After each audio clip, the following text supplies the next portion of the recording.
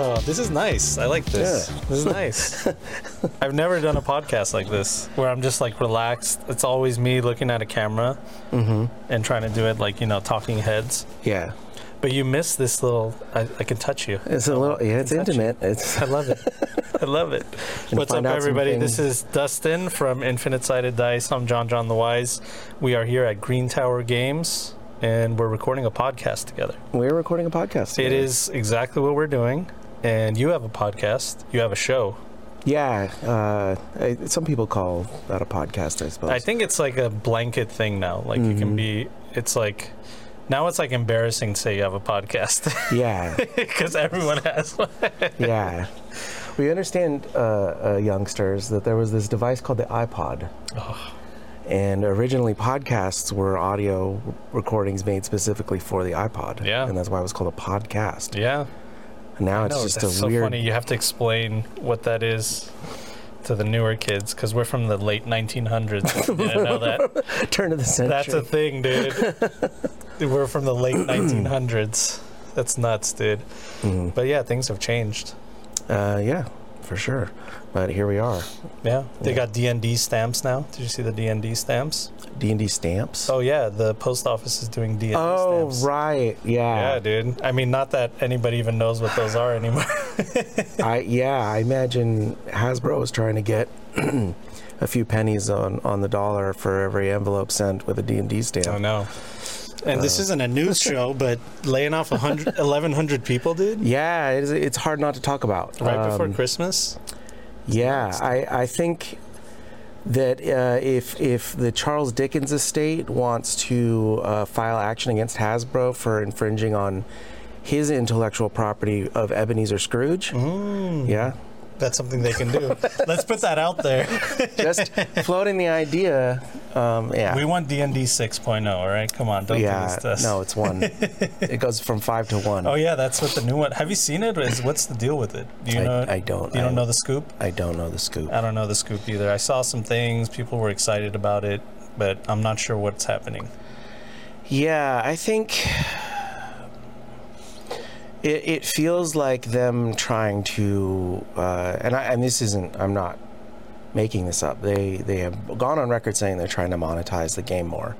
And I don't hold that against them. Like, they're a company, they need to make money, and this was why these games exist. Yeah. It feels like designed specifically to encourage microtransactions beyond. Now, we realize that with role-playing games in general, like at the shop here, like it's difficult to monetize.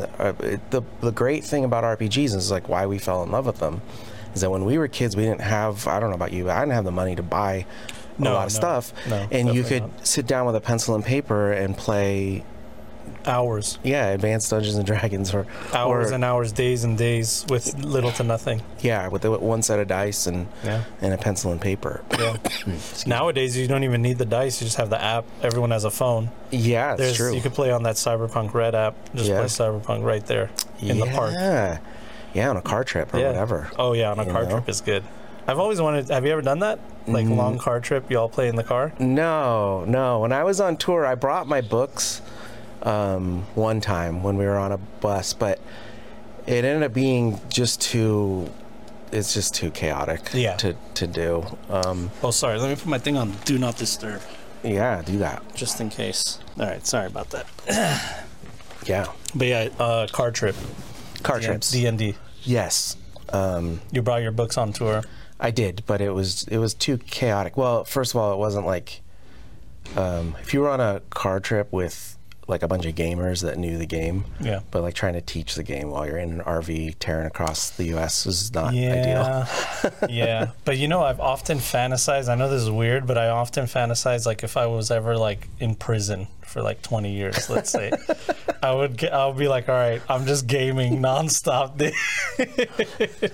Like what else that's like prime gaming time, dude. You have literally nothing else to do. It's true. I mean, I wonder how much access Well, you can't get dice. I know that for sure. I know a lot about this for someone that has no criminal record.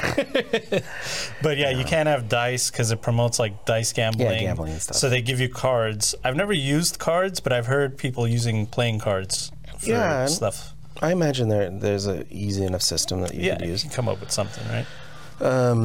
6 cards, like a D6, 20 cards, like, how do you do 20? Oh, the different suits. Yeah. There's 52 cards, so one way or another you can figure it out. Another interesting idea that I don't commute, but like if you're one of these people, well, we're in Los Angeles, so it's pretty common for people to drive for 30, 40 minutes, an hour. If you're all commuting at the same time, you could all hop on a call and play a game in your car in traffic. That's crazy, dude. You could do that on Discord. Actually, I know a guy that is a trucker. Yeah. He plays in his truck. Shout out to Trucker Gamer on HSC. Trucker Gamer, that's awesome. Yeah, actually, I don't know if that's his name. Big Trucker. I know. Sorry, buddy. But I see you. You're out there. He plays. He's like he does like, freight trucking and stuff. Long haul stuff. Just plays in his little truck there, dude. Oh, that's incredible. Yeah. Gaming, man. Gaming, dude. Gotta do it. Dude, if I don't game in like 2 weeks, I just start getting like agitated. I feel like I haven't like let go. It's all been work and no fun. It gets me, dude. Yeah, I hear that. It's hard. It's hard to find that time. I guess that's what we're talking about. I know, man. So in all the like, it's always the technology, right? This is very cyberpunk, but it's like there's always good and bad, right, coming along with it. Yeah. There's the whole VTT thing. On the last episode, I was talking to Paris, and he just started doing VTTs like full on because you could do the dynamic lighting and stuff. I've heard of people putting like solo red cups on the battle map.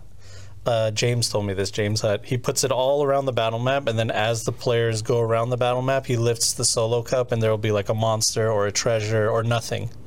You know what I mean? Okay. So that's the fog of war, is the red solo cups. It's just cups. It's just a bunch of cups, or a blanket or something like that. That's cool. Yeah. You do mini gaming more than I do. And I was kind of, when I saw your set, if you guys check out Infinite Sided Dice, watch Edge of Extinction, there's some really beautifully made terrain from scratch, minis that you printed, and it totally encapsulates like what's going on in the game. Yeah. It's a lot of work. Yeah. Especially on the front end, right? And 3D printing has been is a hobby unto its own. Oh yeah, dude. And but yeah, we partnered with Saucermen. I know you know those guys. Oh yeah, me too. Love those guys. Australian, right? I think. Yep. Alex, shout out. Yeah. Very cool guys, and they sent us a bunch of STLs, and I learned a lot about how to print terrain and excuse me. You good? I have the MSLA, not the FDM, whatever. We don't want to get in the weeds. The resin. You have resin. Yeah. Resin I printing. have FDM, which is the string that comes out. It's the same thing as like glue, right? PLA glue. Yeah. That's what I'm using. And then you're using actual resin, which is way better detail. Yeah, it does do the fine detail better, but for terrain, if I could have both machines, I think that The FDM I would go with the FDM for terrain. Yep. And then what I have for the detailed minis. Yeah, because it would be too expensive with the resin, which I'm sure you figured out. It was not cheap. It was not cheap. It's funny, as I started, I had my printer full of this like Soraya Tech like nice stuff. And I printed like 2 of the buildings, and I'm like, okay, so that was the whole bottle. So then I found some cheaper options, and figured out how to like hollow things and do stuff so to make it a little. It just takes a lot of time and a lot of effort. It does. But yeah, I just sat. Every night when I was sitting watching my actual plays or whatever, I would be dry brushing buildings, and now I have half a night city built. It's really cool. It is cool. And what's nice about those is they're all modular. You can kind of put them together different ways. And I tend to just I don't do. I've seen people like laying cards and all that over For Fog like of War? yeah, for Fog of War. Are you kind of just like, hey, it's there, but you don't know what's going on with it anyway until I tell you? I will just pick up. I don't put down the monsters or bad guys or enemies mooks. Yep. Or if someone pops smoke, and then I'll just like pull stuff off, and then it'll come out when it comes out. Got it. So it's a little bit theater of the mind, I suppose. Yeah. And I mean, I guess it's not a dungeon crawl game. No. Right? They know that there's an intersection. Like, it's not like I need to hide the intersection. And what I've really been experimenting with is that I feel like is something I guess you could do in VTTs, but I'm really interested in the verticality of the fights. You can do it in Foundry VTT. Yeah. It's the newer one. It has like multiple floors on battle maps. You can design them and stuff like that. Right. And I just think that that's going to be harder to, the way it is now, it's harder to visualize the actual height of a building and like what it means to stand on the edge of a building versus get back a little bit and be hidden. Yeah. So you start to really feel what the high ground does. And kind of if you're just on a flat map and you're like, well, this is 4 levels higher, you don't really see the difference between that little 1-inch move. I totally get what you're saying. And like, you're on the ground level. Everything seems like it's on the ground level, so it's hard to like, remember, I'm on a roof, and maybe they can't see me, maybe they can, you know. And gives that sniper rifle more utility, or whatever it is in the system you're using, because I feel like assault rifle starts to feel like the multi-tool. It just does everything. Yeah. If we're talking specifically about Cyberpunk right now. Oh yeah. But if you start to really play with levels and distances start to really change too, and we play on a pretty big board. Yeah. So ranges matter, and grenade launchers matter, and smoke really changes the whole fight. Yeah. And there's no interpretation of cover. It's like I can't see it, so it's in cover. You know, that kind of thing. Yeah. And Anais playing Poltergeist was excited about having a grapple gun, or was part of. I looked through. This is one of the things I do as a GM. I like to look through everyone's equipment. And when I see that, I'm like, well, what's going to make this fun to use? And if you have a big, tall building, like that's fun to use. Oh yeah. So we had a fight where it literally played on 4 different levels, like so just cool. popping up. I'm like, okay, I'm giving this bad guy a boosted jump, like whatever. I homebrewed some boosted jump so he could do his thing, and then so she's grappling all around trying to catch up with him and that stuff. It's kind of fun. What I'm kind of like delving into that world right now because I'm working on a trauma team one-shot, and when I want to run it, I want to have my own terrain made for it, and I'm trying to figure out how I can get from concept to the actual thing. Like, what do I want to build? Am I just putting a bunch of rectangle buildings and some scatter and then calling that the terrain? Mm-hmm. Or do I start with a concept and then build the terrain around the concept? You know, like they're at a noodle shop. So, okay, I have a noodle shop. What's going to be around the noodle shop? That's what I should be thinking about, you know, stuff like that. Yeah, I find that it can work both ways, right? Like you get an idea for what you want to see, and then you start going through your stuff and building it out. And then, you know, maybe I think we probably both have the same cool noodle shop from Blossom. Yeah, Blossom. And I was like, I'm going to put this here. I didn't think there would be a noodle shop on the corner, but like, why wouldn't there be as I'm building it? I set it there. And then it became a point where like, is there trash cans behind this thing? Mm-hmm. Yeah, I can jump up on those and get on the roof. You know, and then now I'm describing the smell of the kibble noodle, whatever, cooking as they're like hiding on the roof, and then like, you know, it gets hit with a grenade or whatever, and the tiles shatter. So like it can kind of inspire the piece that you have can inspire the set. Or it can go the other way. Like, I think it's recursive, right? Yeah, and what I'm trying to also tackle with is that same noodle shop looks great on the outside, but inside it's kind of cramped for minis. You know what I mean? It's not but you don't want it to be this big giant building either. You know what I mean? It's hard to lug it around. It takes up the entire space. So I'm thinking, what's like the happy middle ground? Do I build like one big building with cubicle style walls that my players can go through and discover, and then have like little set pieces like the noodle shop and stuff just outside. And I just don't know exactly what to do with that. We tend to pop into theater of the mind for interiors. That's what I was thinking bit too. Yeah, because a room is a room, and you can describe it really well, and it's you'll make yourself nuts trying to like fill in season 1 and a little bit in this season. It centered a lot around Dreamland, was Ajax's club, right? Yeah. So what Garrett built was to scale. It was the entire board was the club. Yeah. So I like that idea too. Yeah, which is super fun. Really cool. But you had to have a lot of stuff happen in that club to get the value out of the piece, which was fine because that was the campaign, right? Yeah. Like, but if it's just like a 1 session thing, it would be a lot of work just for 1 session. It would be a lot of work for 1 session, and then your exteriors can be a little more abstract because you're right. Like it's not hyper realistic to have a building that's whatever. You could put like 6 models in there. Yeah. And then like they're like butt to butt in the whole thing. You know what I mean?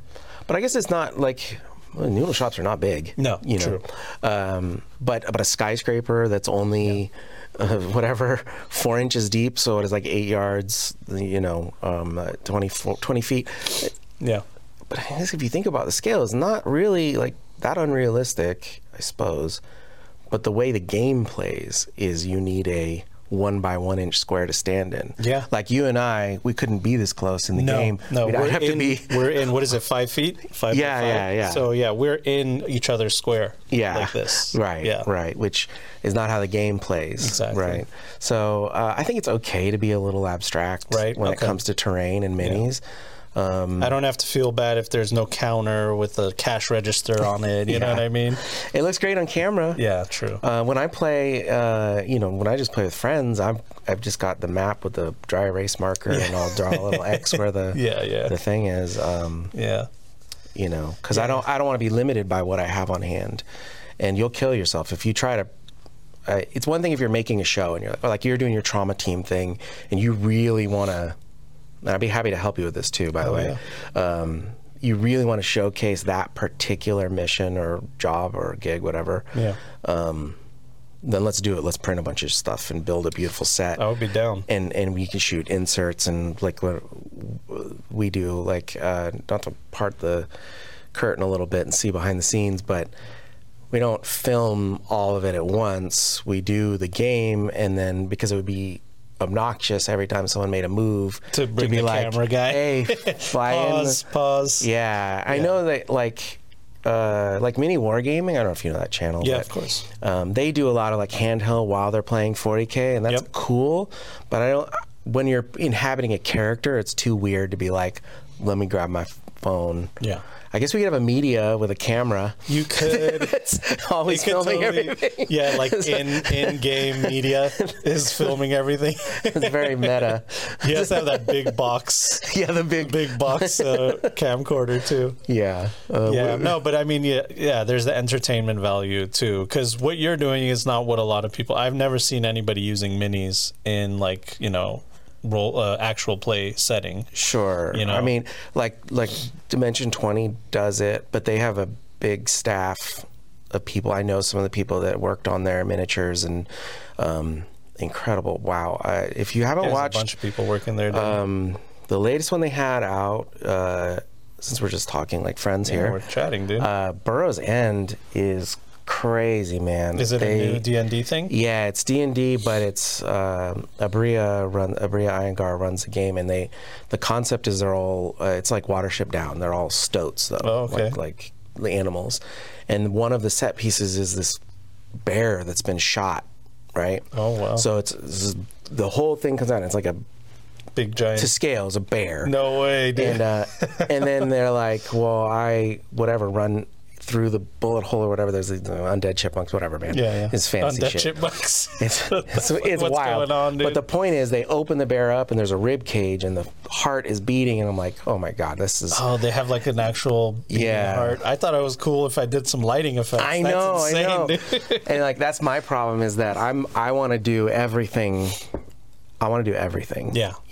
I mean, it's fun, dude. Right. It's fun to do that. That's why I try different things, and like this is something I've never done before, using actual minis, and I have like 120 now with that combat zone game, so I'm like, I gotta get into that. Yeah, it's odd. It's cool that we're living in the era now of the Monster Fight Club minis. They're so it's easy to get now. Dude, they went crazy. They made and they're still making new minis. Because sci-fi minis, like if you're not buying, Space Marines or whatever, there really wasn't a good place to get like Cyberpunk minis. Not really. That's why we went to the 3D printing so quickly.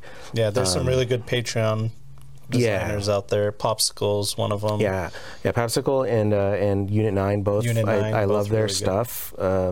I don't know them personally, but I would love to shake their hand. Hit me up. Yeah, hit me up. Hit us up. I would love to get. That's kind of the next frontier is, like custom minis. Yeah. For the player for the characters. Yeah. Hero Forge is cool, but it's like the same cartoony kind of look. You know what I mean? Yeah, I don't. It feels like pieces stuck onto stuff. Yeah. And no shade or whatever. Not at all, because there's no one like them out there anyway. Right. They're innovating, doing what they're doing. So, but it's like if you don't want that style, that's the only style you're gonna get. Whether you're playing Warhammer, D&D, or Cyberpunk, all the characters look the same. Yeah, and really, like, I like to see an artist's hand in the sculpt and the pose and all of that stuff. Yeah.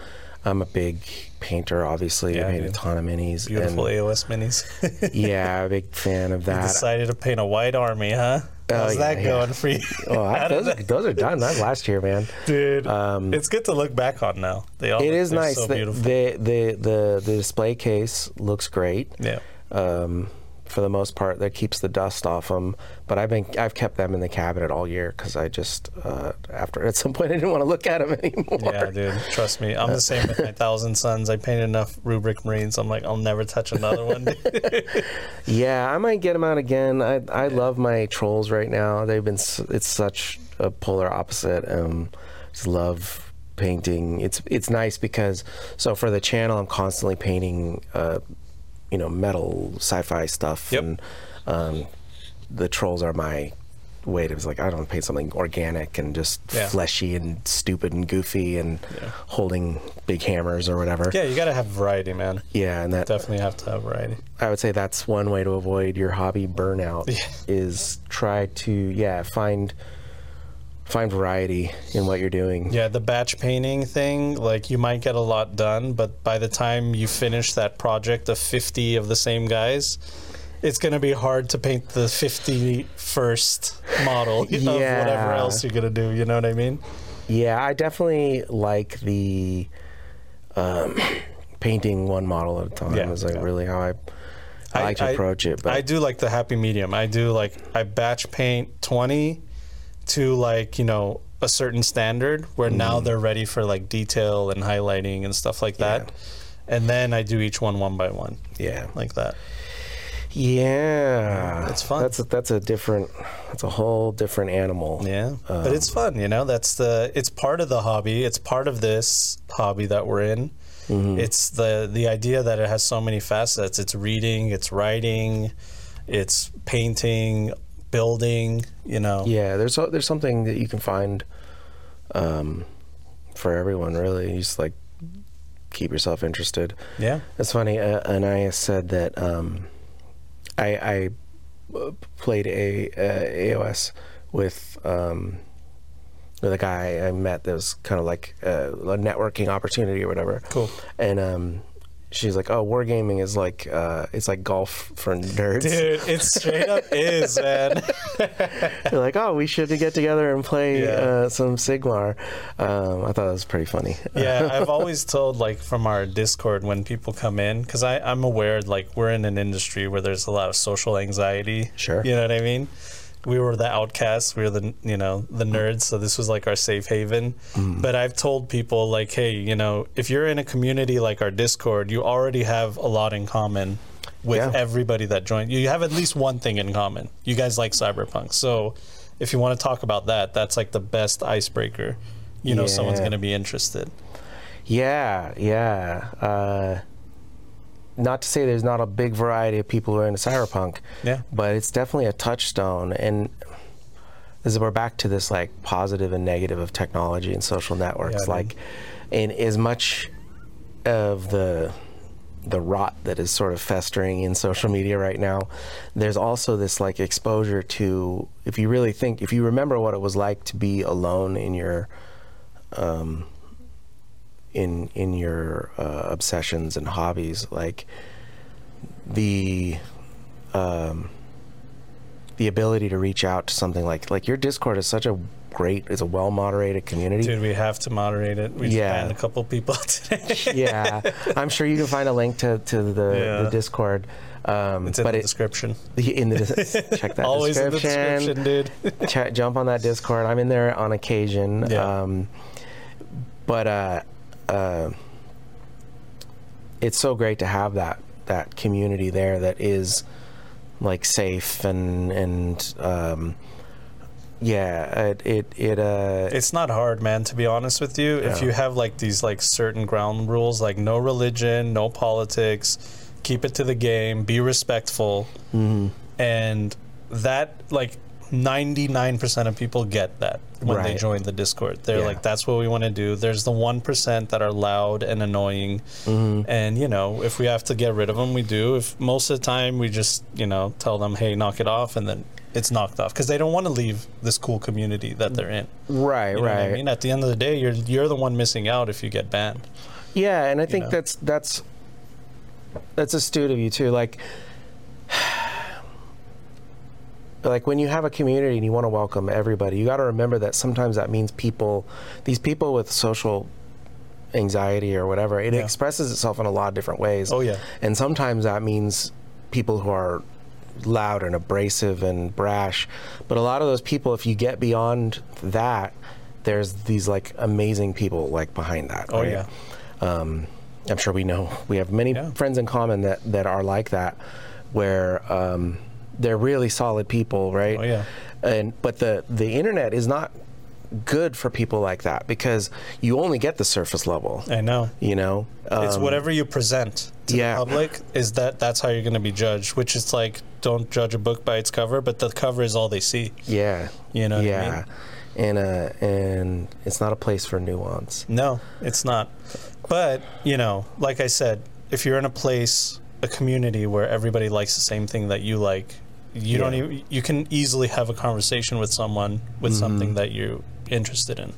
Yeah. And then we even have these like side channels where we talk about Warhammer, and there's like the same 5 people in that channel, and we're all chatting with each other about Warhammer. You know what I mean? Sure. So it's fun, man. It's good. Community. Yeah. Community. I'm going to put on my sweater because I'm freezing. It is very cold here, you guys. I know we're in... there is no heat in this room. No. The only heat is from our love for each other. That's the only heat that's here. And that kept me going for a little. We could turn the space heater back on. Nah, you're fine. It's fine. With the sweater, I'll be good. But yeah, man.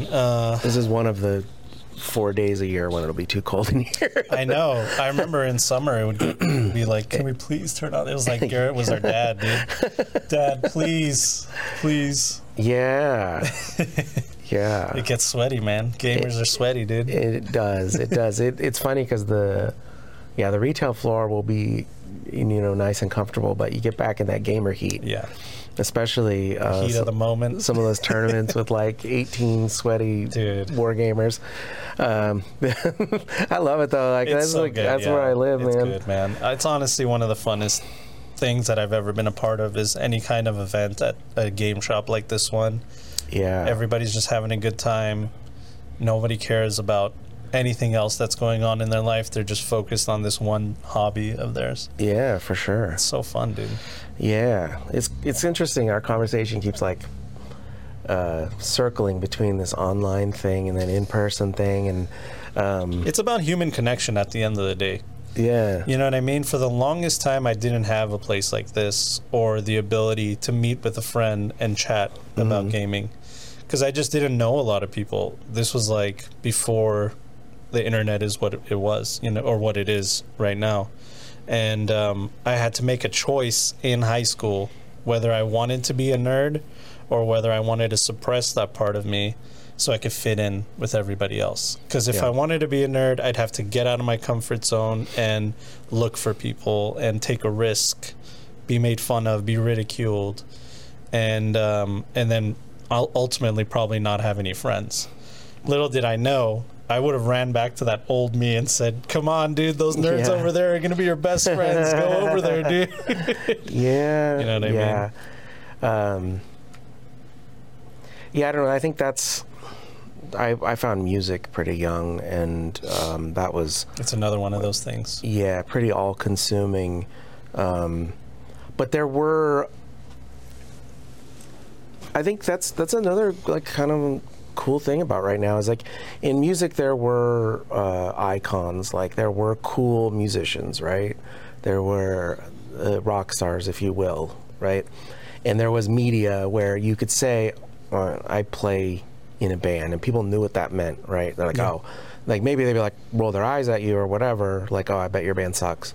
But at least, like, and they're probably right. They're probably right. I mean, people don't realize, like, when you're a teenager, you should be in a bad band. Everybody has to suck in the beginning of anything, dude. You should play bad music. Painting, music, whatever. Yeah, you should run bad Cyberpunk, run bad D&D, because that's the only way you run good stuff later. You learn. Repetition, right? But now I feel like there is, at least when you say I play, maybe not Cyberpunk Red, but when you say I play Dungeons and Dragons, people know what the hell you're talking about. Yeah. They've at least heard of it. Yeah. They kind of understand it. And if they want to dive in on YouTube and look, they can see people playing it and be like, oh, okay, I see what this is. Whereas before it was like, well, we pretend to be elves or whatever, and it was pretend to be other people. and the media was so bad, and there's movies about kids like going in the sewers and like being the satanic panic, and all that. Where we're beyond that, which is great. Because it was ridiculous. It had no foundation, dude. I saw a TikTok where a guy was talking about Pokemon cards were satanic. He was showing the different symbols, like the fire. This is the hellfire. This is a symbol of witchcraft, and it's like, dude, it's literally for kids. Yeah, it's not that. Yeah. But it's anything that takes. Well, I don't know. Anything that takes power, right, from the establishment is going to get pointed at in that way. Yeah, exactly. And it's totally, it's counterculture, too. Yeah. Because you get out of your comfort zone, what you do, which is crazy because once I learned what all of this, like, tabletop role-playing is, it's man and woman and people behind, by the campfire telling stories. That's what it's like the derivative from. That's exactly what we're doing, is we're telling stories by the campfire. It's just evolved to whatever it is now, thousands of years later. You know what I mean? Yeah. It's funny because it kind of runs in my family. Like you can trace this line from like my grandpa. I have an uncle who just like tells stories and bullshits a lot. That's good. And they used to say, like, even when I was a kid, we went. My dad had a business trip or something, and we went to the United Kingdom and went and kissed the Blarney Stone and all that. Yeah. So they used to always say that we had the gift of gab because of that? Our Irish roots. And there was always this like really being a storyteller was like a place of honor kind of in my family. Yeah. And it didn't really. We didn't really I didn't really associate that with what gaming was until much later, when I started doing it a little more seriously. It tickles the same bone, you know what I mean? Like, exactly. It's the same kind of thing. Yeah, and like even it's funny because like my mom, for instance, doesn't have role-playing games as an outlet, but so what I get from her is she tells me.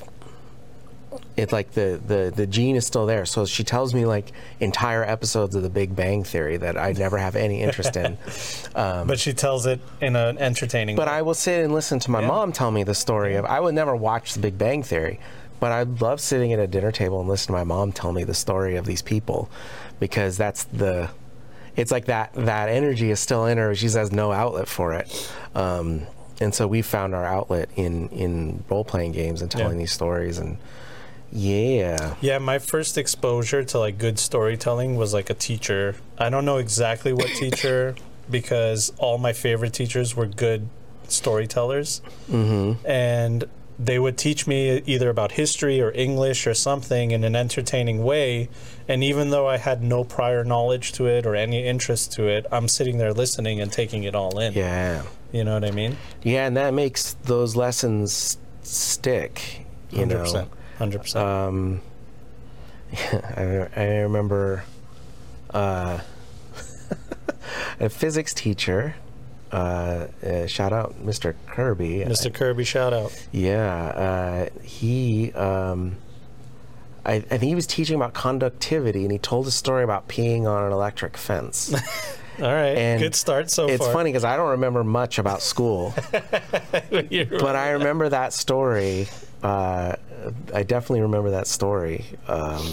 And that's kind of the way, like, right, you learn through narrative. It's a lot easier to learn. And I think that's why we're so connected to the characters and the story. Like, when a character dies, it's kind of ridiculous how emotional we get about it. You know what I mean? Yeah, if man. you think about it, like, if you just, like, outside perspective, like, why are you crying? You know what I mean? But it's like, I'm crying because I'm connected to it. Why am I connected? You know, I don't know. It's a multitude of things, but... Well, it's real, right? It feels real, yeah. It's real memories. Yeah. If you played in the same campaign for 4 years with the same character, we met up every Saturday, we did 6 hours... You know, you're the math guy. I don't know what that math is. For 4 years. Yeah, for 4 years. Every Saturday. And then that character dies. Those memories are real. That's like 880 hours. Dude, there you go. See, you're the math guy. 880 I hope hours. I'm right. I'm sure they'll get in the comments if I'm not. Comments will crucify you, dude. You're done. You're cooked. But yeah, those memories are real. They're real memories of stuff that happened. They were in our mind, but it was a shared memory. And it's also the memory of us being together at someone's house. Maybe it was their old house. Then they got a better job and moved to another. Oh, that was when you were at your old house, dude. Remember that? Yeah. Oh, and it's like, it feels real, dude. Yeah. It's real to me. You see? Yeah, I mean, I do. Yeah, it is real, right? The stories. It's as real as going to the movies, and you know. Yeah, you spend 2 hours, 2.5. Well, nowadays 3.5 hours with these characters, or it feels even realer than that, though. But it is real. It is because like a character dies in Game of Thrones. Yeah, you've watched like 8 seasons of it, and it hurts you, but it hurts more when it's your character. Yeah, you have an intimate relationship. It's a part of you. Yeah, it is a part of. It's an extension of you for sure. It's so funny. Like, this is one thing. If you game master a lot, or referee, or dungeon, whatever you want to call storyteller a lot, you will see people bringing, they don't even know they're doing it, but they bring a part of themselves to every single character. And it's like maybe an issue they're working through, maybe they don't even know it's an issue. Sometimes that's a thing.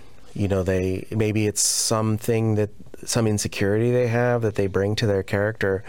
And it's really cool because you can work through those things in a way that you just can't do in day-to-day life. Yeah. You know? Yeah.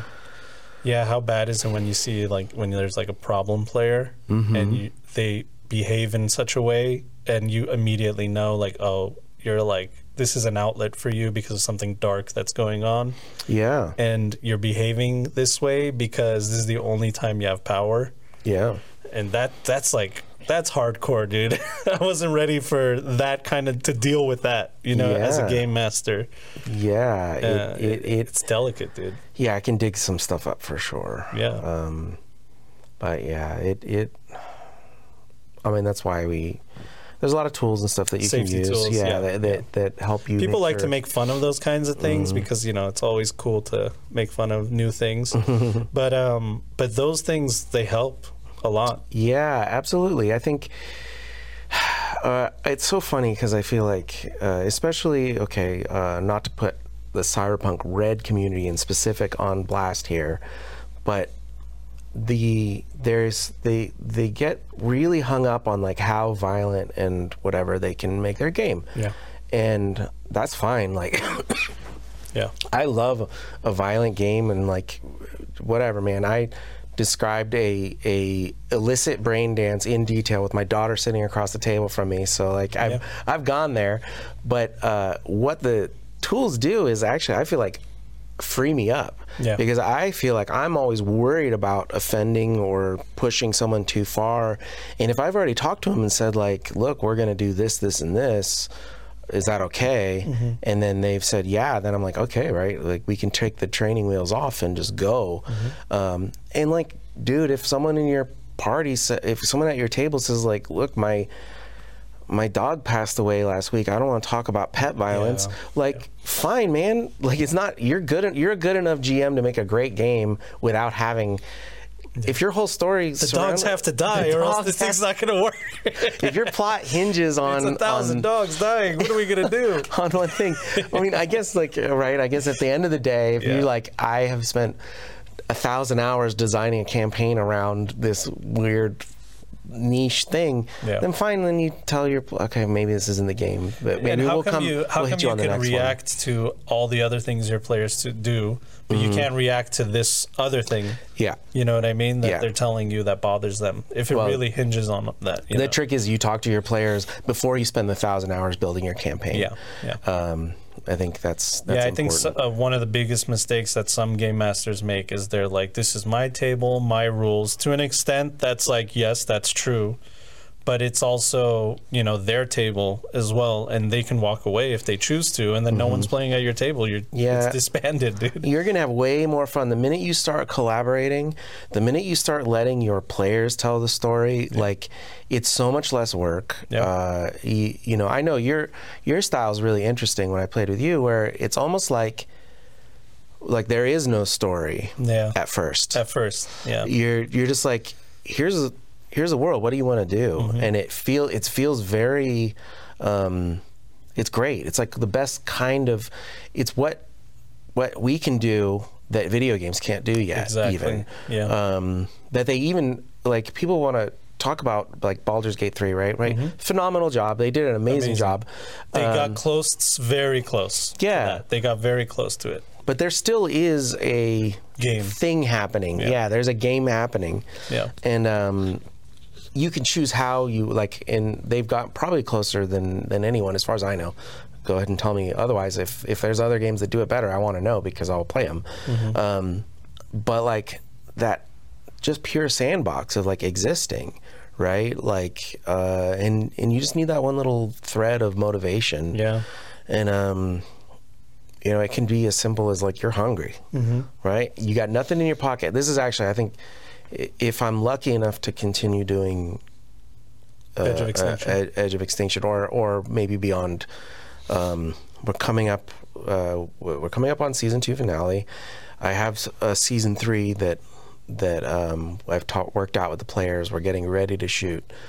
But I think if I wanted to start maybe from scratch with new characters, or maybe do a second, I don't know, we don't have the resources, but this is how I'd like to start. Like, you're hungry, you don't have any money.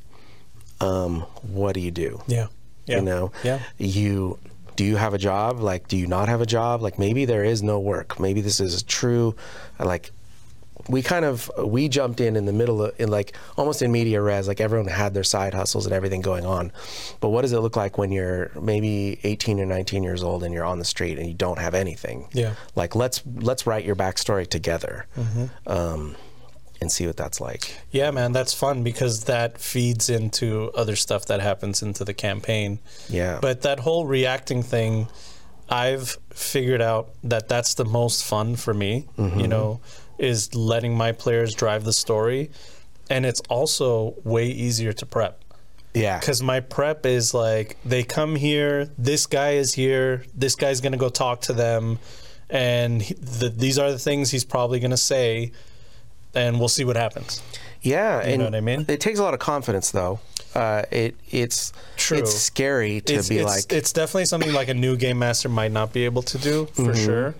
But I think eventually, like, if you keep going down the route that I went down, you'll get there as well, you know, over time. It's almost like enlightenment, right? Yeah, it's exactly how it you're on a feels. journey toward nothing, right? Yeah. And when you can truly say there is nothing planned, then you don't have to worry about it anymore. You're not tearing up your pages and pages of narrative that are, you're like, oh, you killed the NPC. Well, wait, let me look at my D100 chart of sad things that can happen. Yeah. Hold on, I rolled a 38. Okay, you're all very sad.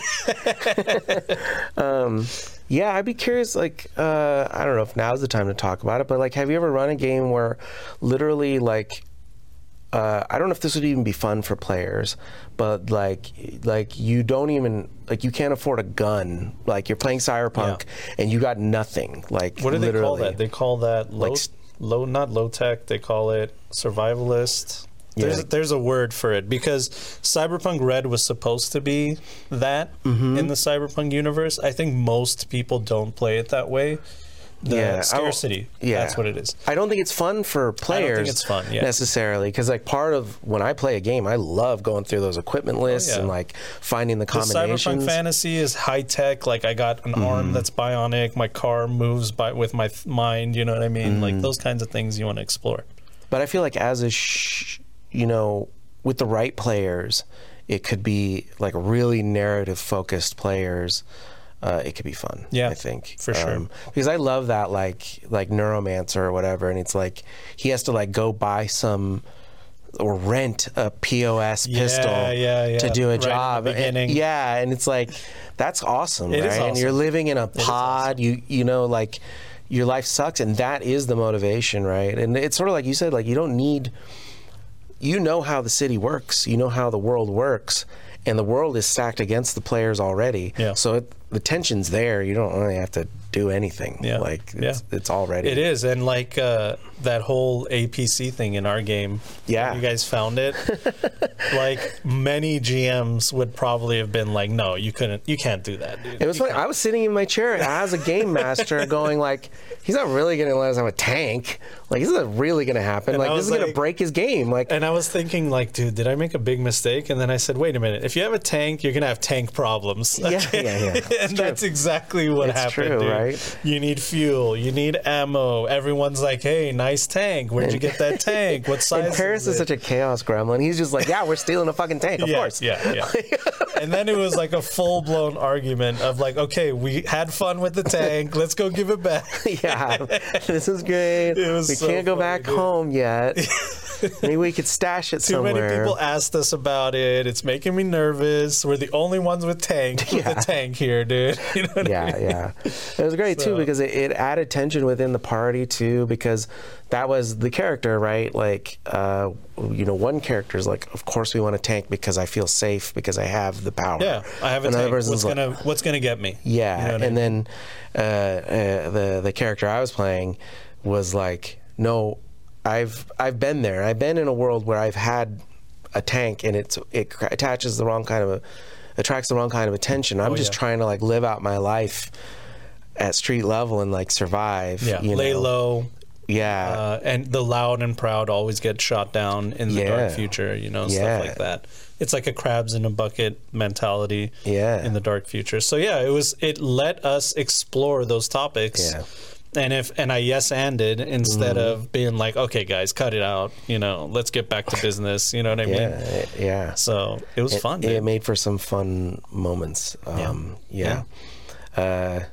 Anyway, watch. Those ninjas almost stole the tank. Yeah, that's another. Yeah. And then you guys realize, like, oh shit, we got to get to the tank because they're gonna try to steal. That's bad. That's bad news. Now we're on the other end of that. Yeah. So many, like, things popped up from it. And you guys literally drove that whole thing, you know, no pun intended. You drove that whole idea of, like, what will happen with it. Yeah. And all I did was present you guys with logical situations. You know, it's like, yeah, you have a tank, you don't have ammo. Okay, well, get ammo. Okay, well, you got to go talk to those guys. And then now they're asking you about your tank. Sure. And they're fine and cool now, but who knows? Like, they're not your buddies, you know. They might try to steal that thing one day. It was fun too because we were outside of Night City, and we were discovering what the world was like. Yeah.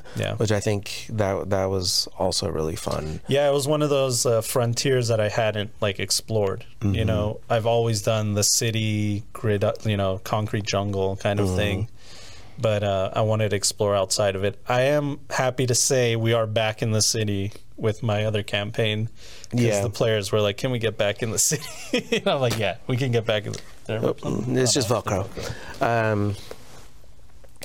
Yeah, Night City is so rich, and the lore is there, and it's interesting. Like, how do you feel about, like, there's so much lore, and there's countless hours of YouTube videos just describing the history.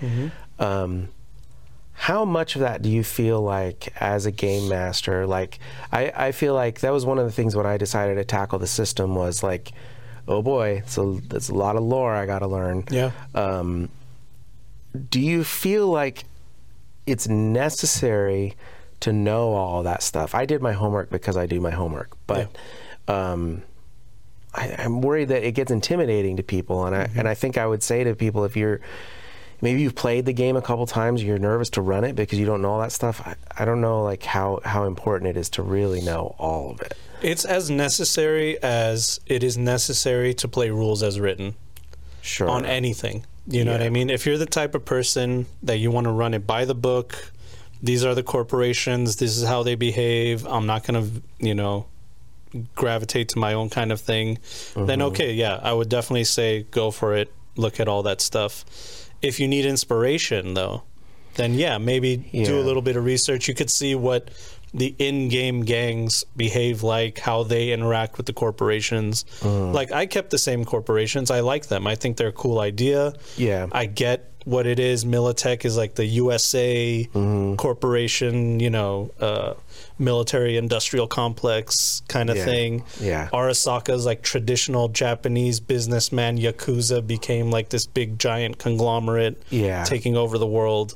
I get that. I love that. You know what I mean? Yeah. But other than that, it's up to you. And then the rest is like your own inspiration, looking at corporations in the world. Hopefully they're not as evil as the ones in the world, but it's whatever you want, like Neuromancer is a great book for inspiration, and then movies and stuff like that.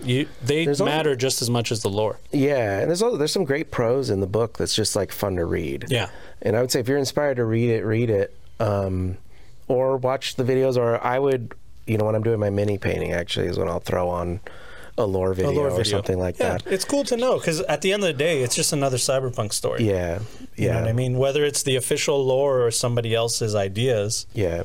And the truth is, what you know, you only need to know what you know, because you're building the world, and inevitably that's going to be what needs to be in the game, right? Yeah. And it's really not, it's only one city, right? It goes very far up and very far down. There's a lot of verticality in Night City. Big time. Coming back to that. But if you're coming from whatever, I feel like I don't want the lore to be gatekeepy, right? Yeah. Which is sort of how it feels a little bit that way when I approach the game, and it doesn't need to be. It's sort of like if you come from D&D, like there's like way more crap in Phandalin or whatever than in Night City, and you're operating on that lore. Maybe it's because you are like grew up reading Tolkien or something, you feel more comfortable with it. But there's not even that much in Night City. And what's cool is it's by its very nature, like it even is described like block by block. Some days it's a combat zone, some days it's not, right? And the borders keep shifting, and the green zone pushes out, and then it pushes back, and then the bozos take territory, and then whatever. And I'm getting into the lore, but the point is it's always in flux, right? Exactly, and that's designed in such a way so you can, in the current state of your campaign, this is what it is. You know what I mean? It can always change. And you let your idea guide what you research, right? Like so in campaign 1, I was like, well, I need I need a gang that lacks leadership. So I just looked through and I was like, piranhas are like a party gang. And I think they're a gang, like a motivated person could come in and manipulate them into being like something other than what they are. Yeah. Right. Yeah. And so that was kind of a fun tension between like this boss of the gang and then everybody else is just a bunch of like druggy whatever. Yeah. So you kind of like it instantly gives the whole thing personality. And just from those few sentences, I can already figure out how they would behave in different settings. You know what I mean? And like I can just interact and logically come to a conclusion. And I don't need to know the leader's last name and his maiden name and what gun he carries or whatever. Yeah. I just know he's a part of this group of people and he has to answer to this group of people. So that's probably going to motivate his interactions. Yeah, and he has to whatever. Like then you go, okay, well, how does he manipulate them? Well, if they're all drug users, maybe he controls the drug trade. Well, how does he do that? Well, he must be linked to a nomad group that can bring things in from outside the city, right? So then now you've got his relationship with a nomad group. Well, my player character wants to play a nomad. Like, well, guess how you know this guy? Exactly. Right? Exactly. And that all just came from like one, literally looked through the list of gangs, picked one and read the description. And you've built an entire narrative out of that. Yeah, like the one in our game, the Soldiers, that was directly out of Home of the Brave, the Cyberpunk 2020 source book, and it's literally like a small 2-paragraph description. They used to be soldiers that were part of the U.S. military, and then like everything collapsed, and they were like, we don't really have leadership, and our families are in danger as we're serving this country that is like falling apart. Why don't we just take all our expertise and all the weapons and vehicles and stuff and just make our own little community? Yeah, and it feels real, right? Because we know those people. Yeah. Right, we know those people that are like survivalists or whatever. The people who are the would be the ones that gather up their family, throw them in the truck, and drive out to the desert because whatever. Like I know how to live out there. Exactly, and like what's going to motivate? They think everything. They're the hammer. Everything's a nail. You know what I mean? That's how they're just about acquiring things and being powerful. And their offense is their defense. And that motivates, that's why they wanted your tank. Right. Because they're like, oh, here's another asset that we can acquire. Yeah. You know what I mean? And you'll find that those motivations come easily. Yeah. And you don't need I didn't have to think, oh, it would be great if they see the tank and they're like, all right, why don't we take this thing? You know what I mean? But they did have some kind of code and ethics. Because they didn't like outright kill you guys and take the tank. Right. That's not something that they'll do. But that's because that's who they are, right? They're family men or whatever. Like they they understand. Like so interesting. Right? Exactly. Right. And that was just and I got to that I was inspired by the official lore. Yeah. But there was nothing else. There was no like names of people or anything that's like So I just went off of that and made my own kind of thing. That's cool, man. Yeah. And you could do that with anything. You could do that with anything. I have another one, the Cult of the One Glove. So have you ever messed with poser gangs? The Piranhas are a party gang, right? Yeah, they're officially a party gang. Yeah. I had an idea. I don't know if I should say Maybe it. Not. Because Spoilers. I might use it. Now you will. It never really fit with the vibe of the game. Yeah, maybe I'll save that one. Okay, yeah, I'll tell you my thing, and maybe you'll be inspired. We can do it off camera. We'll talk about it. Okay. So the Cult of the One Glove is a Michael Jackson poser gang, and the leader looks most like Michael Jackson, all the way down to like the lowest lackey is like he can't afford the best kind of biosculpting, so he kind of looks like Michael Jackson. But the whole idea is they're a sinister gang, kind of like the Bozos, where, the Bozos are all clowns, but they do horrific things. Sure. These guys are the same thing, but they all look like Michael Jackson. So it's kind of like, it like juxtaposes. It's like, it's funny, but at the same time, they're doing terrible things. Yeah. You know what I mean? So that's not funny. Yeah, no, that's like, actually, that's one of the great parts about the Cyberpunk universe. It's like that pink mohawk versus black trench coat dude, thing. yes. Where things can be really funny and crazy and explosive, but then at the same time can turn very dark. At the same time, the world sucks. It's a terrible place to live. Like, for the average person, you literally live in like the gutter. You know what I mean? Yeah, but it feels real, right? Because like, you know, you laugh through the pain. Like, that's how we cope with things. Like, you know, and people would still whatever, and it's just extreme because the situation is so extreme. It's great too because there's so many Michael Jackson looks you could use there too. Yeah, exactly. It's like kind of countless. I was thinking the red jacket. What was the red one? That's from patent leather? Beat It. Yeah, and then the glove. You know, that's like the leader. The glove definitely lasted for a while. But you have the white glove with the black and the hat. Oh, the hat is a big thing. Yeah. You got to do that. So, and then you think like, what kind of cyberware would they have so they could do the lean? You know what I mean? Like, 35 degree. He had a patent on. Did he have a patent on the lean? This is like weird. No way. So there's shoes that have a little slot. Oh, no way. And he would hit. There's a peg on the stage that they could hit. So he would hit that peg, and then he could use that as leverage to lean himself. Dude, and he patented that? Yeah. That so I know this because one of my mentors was a musical director and toured with Michael Jackson. Nice. So he said he was backstage with what's his name? Baryshnikov? Is this the Irish? I mean, not Russian ballet dancer? Okay. And he watched Michael Jackson do this. He would do this thing where he would spin and the mic cable would wrap around him, and then he would switch the other direction and throw the cable out the other way. And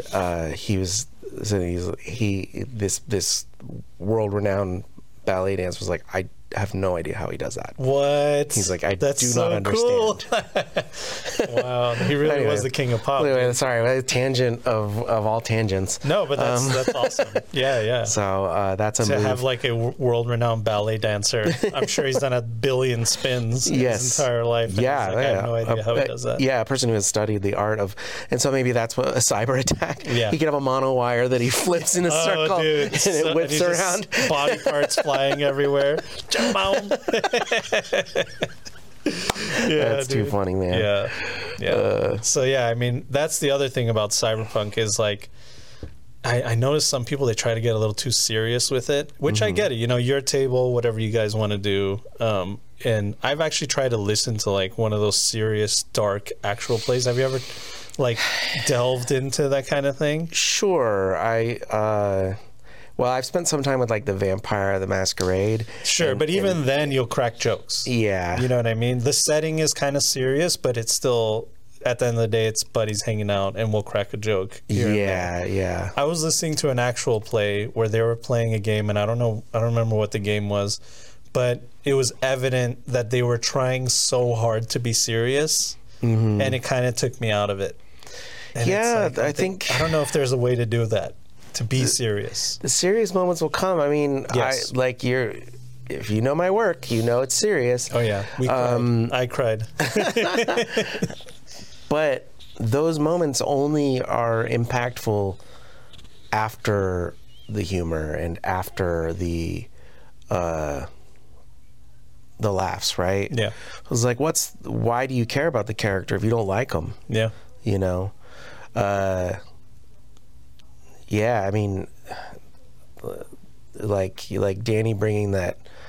It's interesting because like Danny brought a voice, right, to Brea, right, that was very big, and could have been really goofy and comedic, and even like. And it was in the beginning. It was goofy and comedic, but then it evolved. Yeah, for sure. That was definitely like session 0. I was like, "Are you sure?" But it was one of the things we talked about. It was like, well, we're not going to play that for laughs, right? Or we're not laughing at his voice or whatever. Yeah. It was just how he was, and we just dealt with. He did some of the most serious, and like toward the end, he inhabited that character so well that I didn't even hear the voice anymore. No, right? and it was heartbreaking. Yeah. To hear him get serious in that voice, and it's like that. Okay, back. We're back. Sorry about that, folks. Little technical thing. What were we even talking about? We moved on to we were talking about how much you love Edge of Extinction on infinite-sided dice. That's right. Which I do, in fact. I do love it. I remember it was an honor to be there on day one, dude, just to see you guys put it together and looking at the set, and I was like, man, this is the way it's got to be. Yeah, it's we set a very high production bar, which we've maintained. It's a blessing and a curse, right? Yeah. It's worth it though when we connect with people, and more. We get messages and things that are just. It's the story connecting with people. It's people getting into the game. Yeah. It's growing the community. All that stuff. We're just really, really proud of what we made. And a lot of that, of course, is. John here inspired a lot of that. Essentially, like, you showed me, introduced me to the game of Cyberpunk Red, and also I think as a content creator, you were like, you can just do it. Like, there's no reason I shouldn't do it. Yeah. And I'm glad you did. Yeah, otherwise that game would have just been done in my living room, and it probably would look a little different, but there would be some dogs. Yeah, my dogs would be there, and I probably wouldn't have printed, $500 worth of resin in terrain. Jesus Christ. But maybe I would have. Or maybe you would have. Maybe I would have. Yeah, I think. I don't know if I think the takeaway from today is the thing we keep coming back to is verticality, right? Yeah. So I've been forming an idea in my head of these like 3 types of verticality you need to have in your game, or that can help your game, and one is the narrative verticality, so like the highs, emotional highs and lows, right? So find the humor and the love and the positivity that contrasts with the pain and the darkness. Like, if you can't, if the person hates his wife and they kidnap his wife, then why does he care? Yeah, you just solved the problem. They didn't create one. so first you have to love the person that's kidnapped before their kidnapping means anything to you. Yeah. So that's your narrative verticality, and then like the physical verticality of the battle map, where it's interesting to play on a board that has multiple levels. So when you throw somebody off the top, it hurts them more. It's like fun, right? Yep. And the third type of verticality was I don't remember, what was it? The emotional. Yeah. So I think. Then the economic verticality. Oh, that's right. Right. So going from being the lowest of the low on the street level, and then you could build your game all the way to the top of Arasaka Tower. Yeah. So both physically get on the top of a building, and then also just sort of growing in. I guess that's more narrative verticality, and then the emotional is the laughter and the pain. Of course. Right? So your emotional verticality is your laughter, is your high notes, and your pain is your low notes. And then your the on the battle map, your top of the building where you have cover and high ground is your high notes. Yeah. And then narratively you go from the low notes of poverty and pain, and then find some high notes like in your story. Yeah, you gotta. I'm right there with you, dude. You gotta have balance, and if you veer too far into one direction, if your campaign is only combat focused, then unless you got players that just want to play that war game simulator, they're probably gonna get bored. You know what I mean? Yeah. And you're gonna get bored too because you're doing the same thing over and over again. Yeah, I find that's actually one of the things I like about Cyberpunk Red is people talk about the lethality like that makes it more of a combat game. But I think the lethality is what makes it not a combat game because it's fast. Yeah. First of all, if combat lasts more than 5 rounds, you're probably dead. Yeah. And people avoid it like crazy. Man, I put the fear of, because most of the Edge of Extinction crew had never played were just like D&D 5e players. Yep. So like I went in really hard and I was like, listen, man, you're gonna die. You're gonna die, dude. and that had the effect of careful using that because it's fun. It adds tension. Yeah. But boy, do they play scared sometimes. Yeah. It took a while to like get that. Okay, let's dial in. Like, yes, you're gonna die, but also you have to do things. Yeah. But that's what makes it fun is that you could die. Yeah. Exactly. But but I mean, it's like I've always said talk before you Glock. Yeah. And that's one of those things that happens organically where my players are like, okay, yeah, we could just get into a big shootout, but there's consequences, with that shootout. Maybe we'll kill everybody, or maybe we kill everybody and one of us dies, or maybe we kill everybody and some innocents die. The police are after us. Yeah. So there's always another solution that doesn't involve violence. And discovering that becomes just as fun. Yeah. Because you're still rolling dice. Yeah. And acting and problem solving.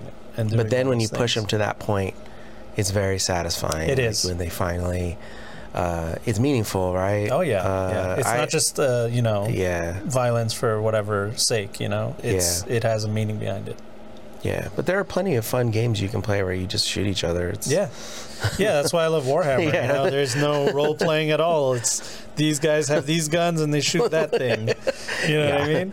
Yeah. But when it comes to Cyberpunk, it's the social interactions are just as fun, or maybe even more fun.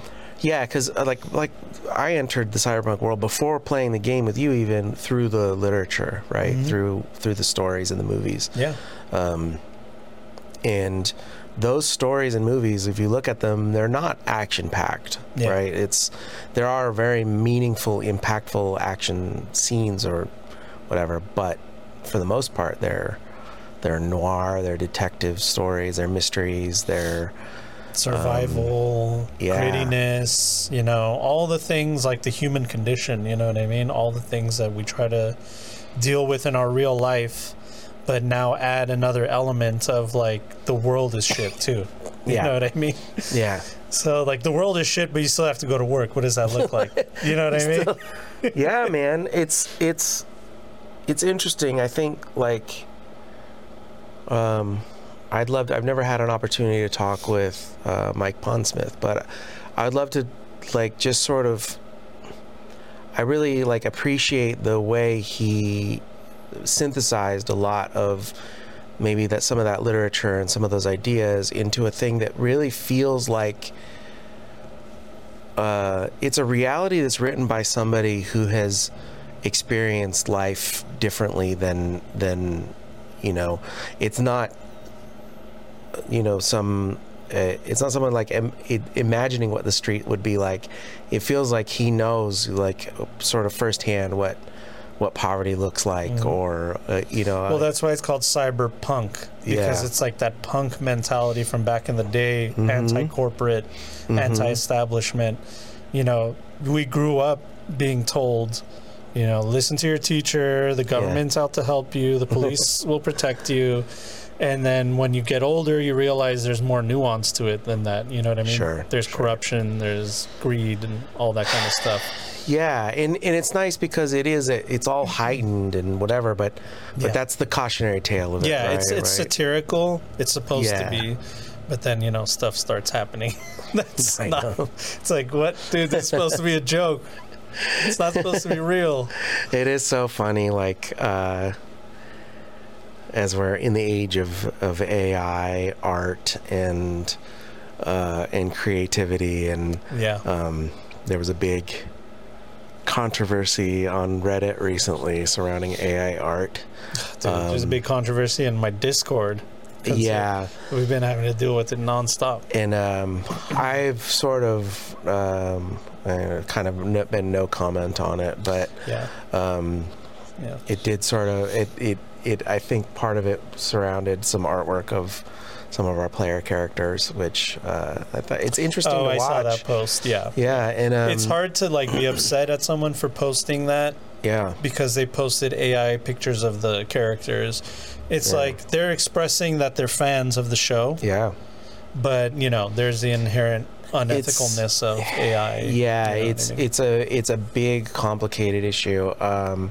And my Teresa is a visual artist. She did some of the concept art. Is my wife. Some of the concept art for those characters, and Lux, my kid, is going to school for design and is an artist and did the color on those. Yeah, they did all that. And it's one of those things where it's like, well, the work of artists is being used in an unethical way by a corporation, but like it's bringing art down to something that's soulless, which is data. It's true. You know what I mean? and it's hard because people. This is the thing though. The community is attacking this fan who's using this tool that's an unethical tool, possibly. Possibly, right? yeah. Right. It's like super gray. It could be done in an ethical way, I think, right? I think there's a way forward.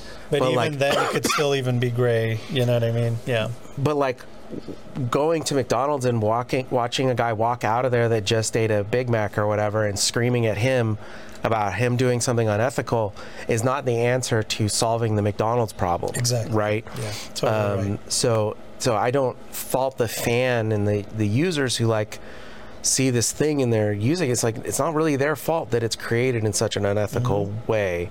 So I don't. I mean, the tool is like a futuristic thing that like. Yeah.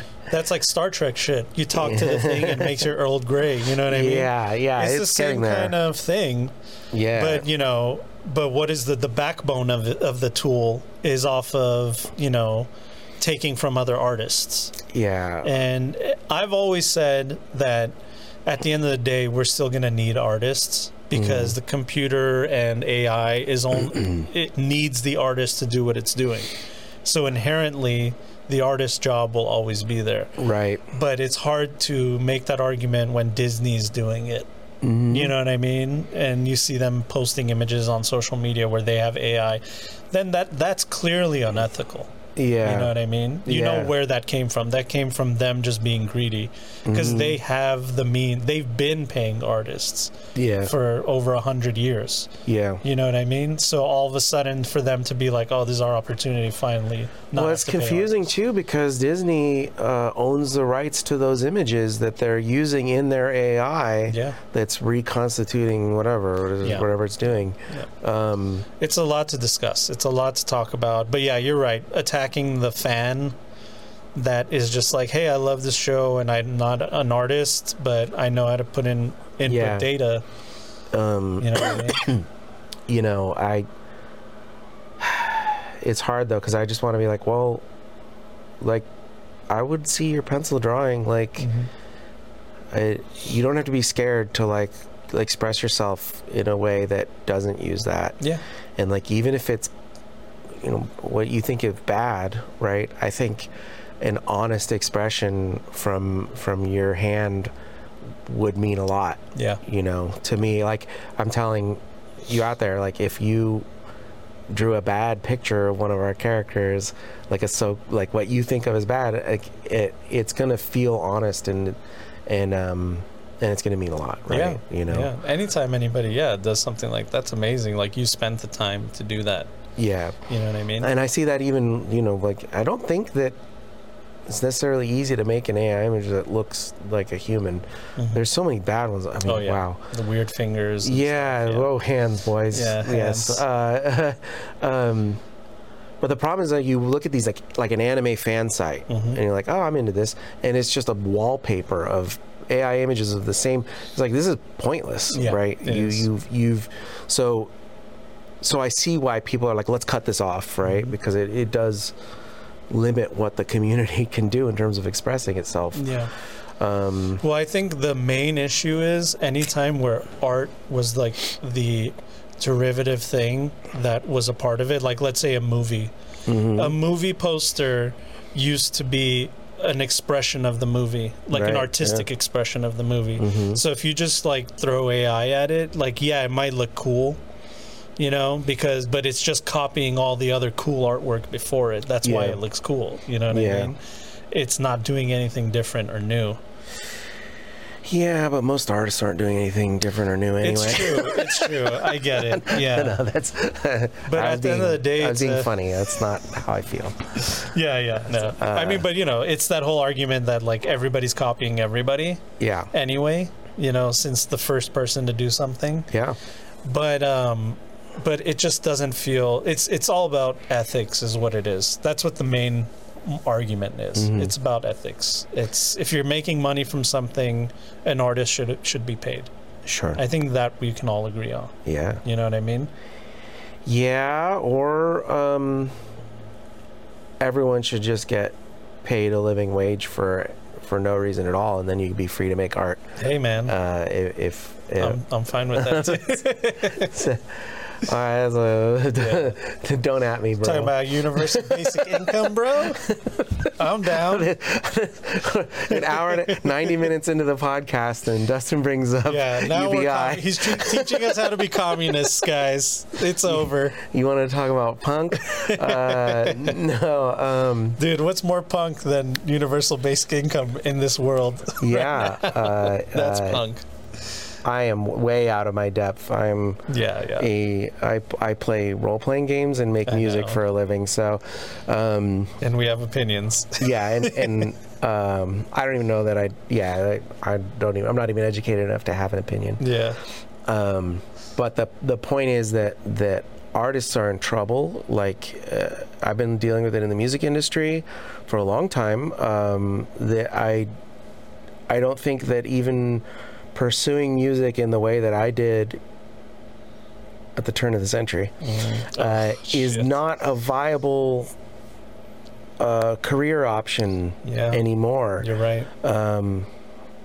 You know, not as viable as it used to be, for sure. Yeah, and what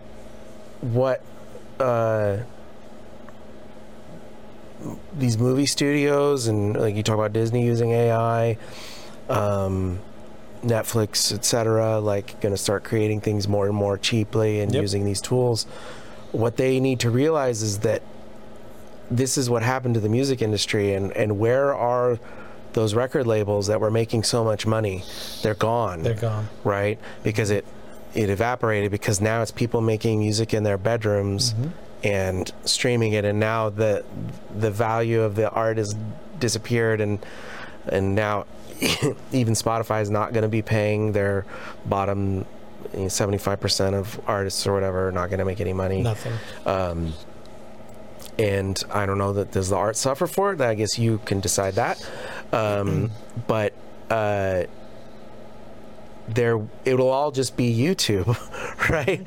Like if making a film, if you can use AI to do your visual effects, some kid in their bedroom is going to be able to make Fast and the Furious 27 or the equivalent with an AI and a laptop. Then what the hell do we need Warner Brothers for? What do we need Disney for? Like, if you can make Star Wars in your bedroom using AI, which unethically sources images from big studios or whatever, then those companies are going to collapse too. But I guess people don't think that way. I guess they'll make their money and they'll have generational wealth and it won't matter to them. Yeah, but I mean, even that generational wealth will go away at a certain point, because the next generation, they're in charge of the money now. You know what I mean? And they'll find some other industry to strip money. Exactly. You know, that's what it is. It's stomping on the little guy. You see all the strikes and everything this year. It's because it's happening, right? Yeah. Writers are making less because it's cheaper to not pay them. The actors are making less because they can write the contracts in such a way that they don't get paid. Yeah.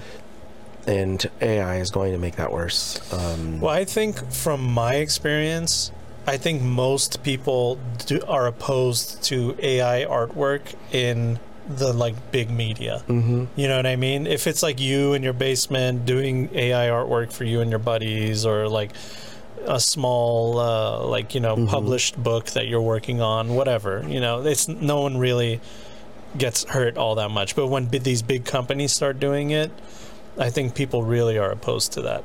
They don't like it. Yeah. It's kicking down somebody that's already been down. You know what I mean? And so we're all about the underdog as a people. So maybe the optimist in me is saying the pendulum will swing the other way. People will start respecting the arts more and saying like, hey, like this is what we've become. It's all just this AI garbled artwork out there now. And there is no real like actual artwork, and people will start going out there and wanting that artwork. I mean, you can look historically at fine art. It's all painting, for instance, is the only thing that's been around long enough to really look at in terms of these trends, right?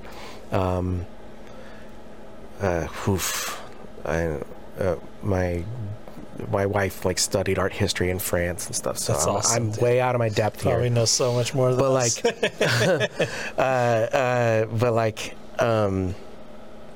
It swings, like you said, like the Impressionist movement, and people go crazy and they come and they throw garbage at the paintings because they're like, this isn't real, right? And then it swings back the other way, and you get other movements, and then you have the modernist movement where it becomes just completely abstract and shapes, or pop artists like Andy Warhol, where they're just using images like.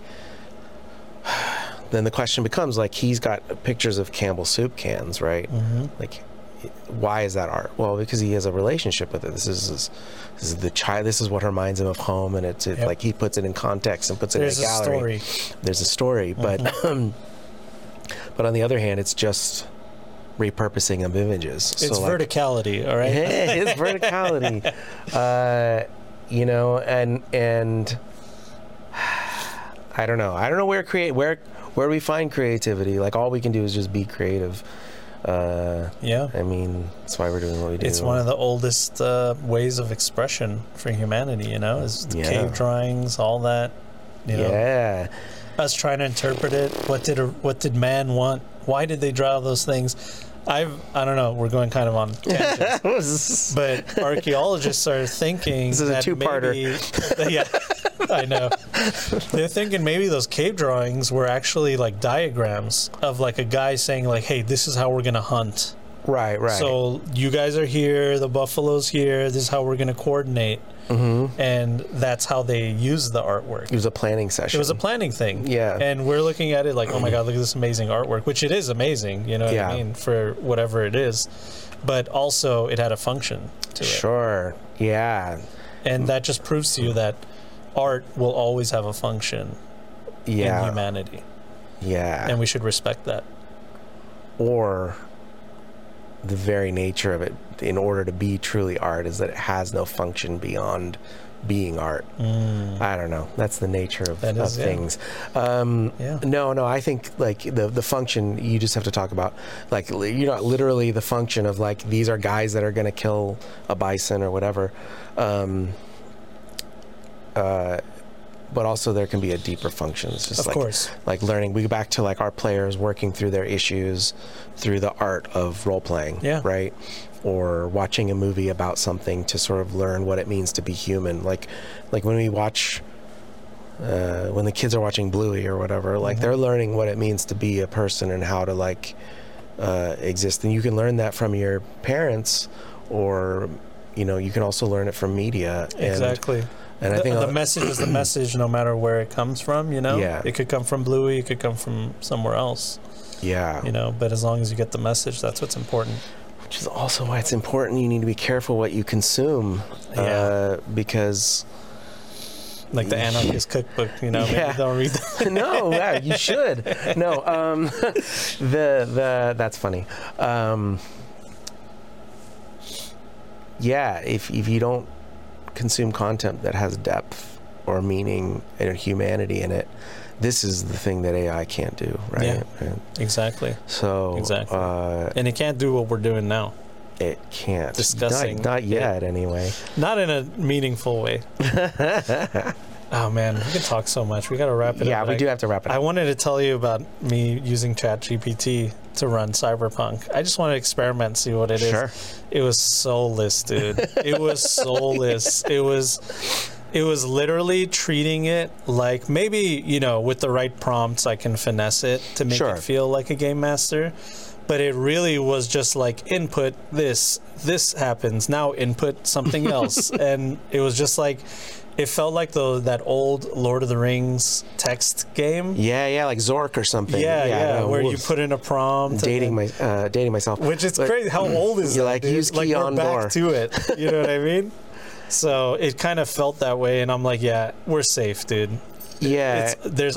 You're always gonna need a game master. Well, at the end of the day, I mean, this is like Blade Runner or whatever, or all these things where what it comes down to is people searching for human connection. Yeah. And like, if you can't find that in your life, you're going to look for it anywhere. And any modicum of humanity that you can find, even in a computer, it's like but that's like doing drugs or something. Like what you need is food, and instead you're just eating candy. Yep. Right.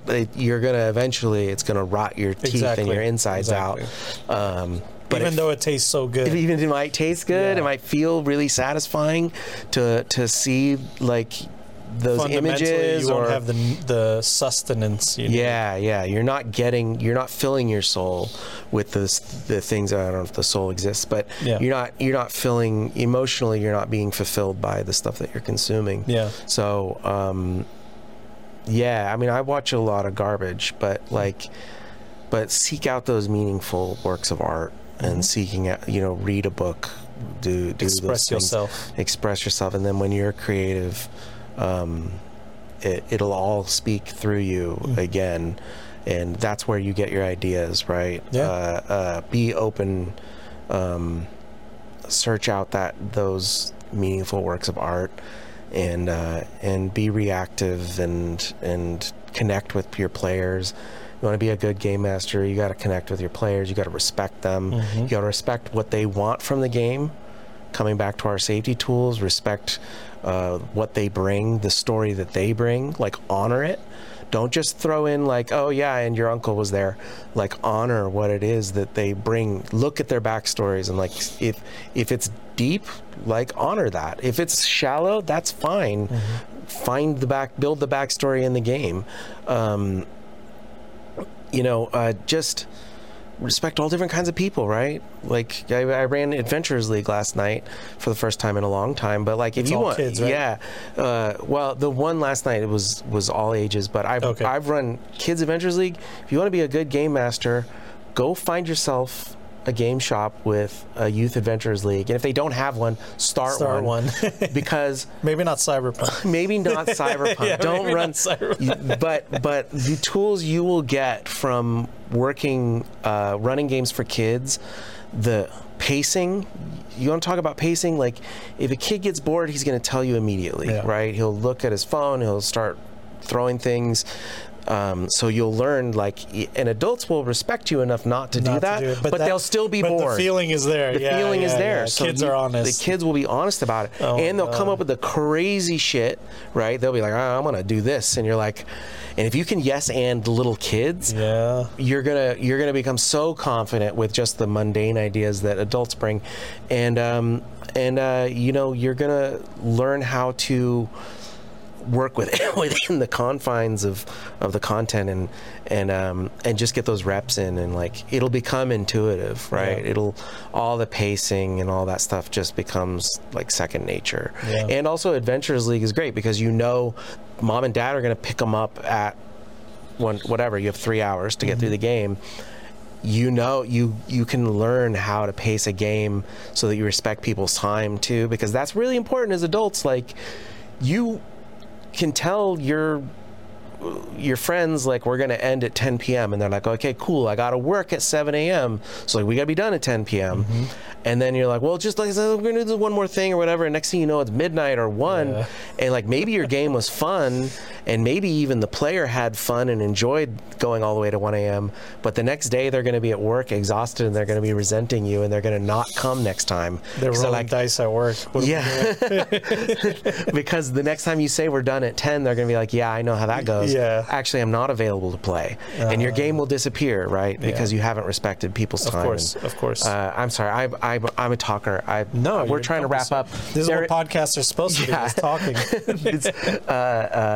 So anyway, that's my one like mega piece of advice. If you can run a game for strangers in a way that is tight and hits all the things that you don't know what the strangers are going to want at all, but if you can hit those role playing and the combat and the exciting and the emotional all in a tight 4-hour package, you're going to be real good. Yeah. You're going to get real good real fast. Yeah, man. I always say, the game master is not a master.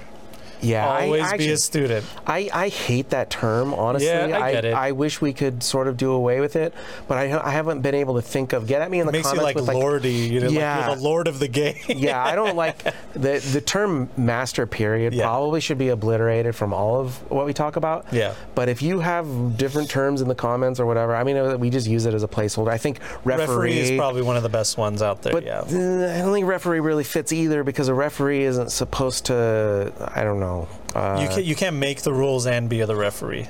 Yeah, because you're kind of making it along the way. And like the referee never gets a hand on the ball. Yeah, there might not ever be, like the right term, but just remember that you're to always be a student. Yes. And always learn, and be open to learning, and be humble, and you'll find that you'll grow not only as a game master but as a person.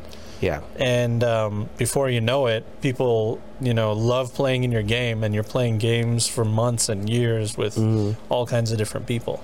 Yeah, you'll burn out before you run out of players. Exactly. And you'll enjoy the game more. Yeah. You will. Trust me. Like, stop trying to control your game. You'll like it more if you give up when you just let go. Yeah. It'll be some more fun to play. You won't have to plan as much. You'll mess up, and it'll be okay. Yep. You'll have to look up rules or whatever, or you'll just make whatever. You'll do things wrong, and hopefully you don't do it on the internet in front of a few thousand people. But if it's just you and your friends, like, who cares? You get a rule wrong. It's exactly. Fine. And you'll fix it next time. Anything can be fixed. Yeah. Yeah. As long as you you come to it with a spirit of fairness and find that love and yeah. Well, folks, you want to check out Infinite Sided Dice, make sure you go to Infinite Sided Dice. I will have their link in the description below. You know where to find them. And give them some support, give them some love. Enjoy the show. If you love what Dustin's doing, and if you love our podcast episode, let us know in the comments. Let him know online. Anything else I'm missing at Infinite Sided Dice? Yeah, at Infinite Sided, kind of everywhere at Infinite Sided Dice. I think on Twitter is just whatever you call it. Doesn't matter. Yeah, that's another conversation. Yeah, go find the channel. Smash that like, and subscribe. Subscribe. And support your local shop. Thank you to Green Tower Games for letting us record here. We appreciate it very much. We love our local game stores. You can call them the FLGS or just LGS. They don't have to be friendly all the time. Yeah, they're not always friendly. They're not always friendly, but you should still support them. Yeah. It's the place where you meet the people that will have an impact on your life. Yeah. Just like I met John about 20 feet that way. Yeah. If it wasn't for this place, I wouldn't have met him. Yeah. So, yeah. Cool. Thank you, buddy. I appreciate you being on, man. Yeah, it was awesome. Well, Chooms, we'll see you guys on the next one. Thank you. Bye.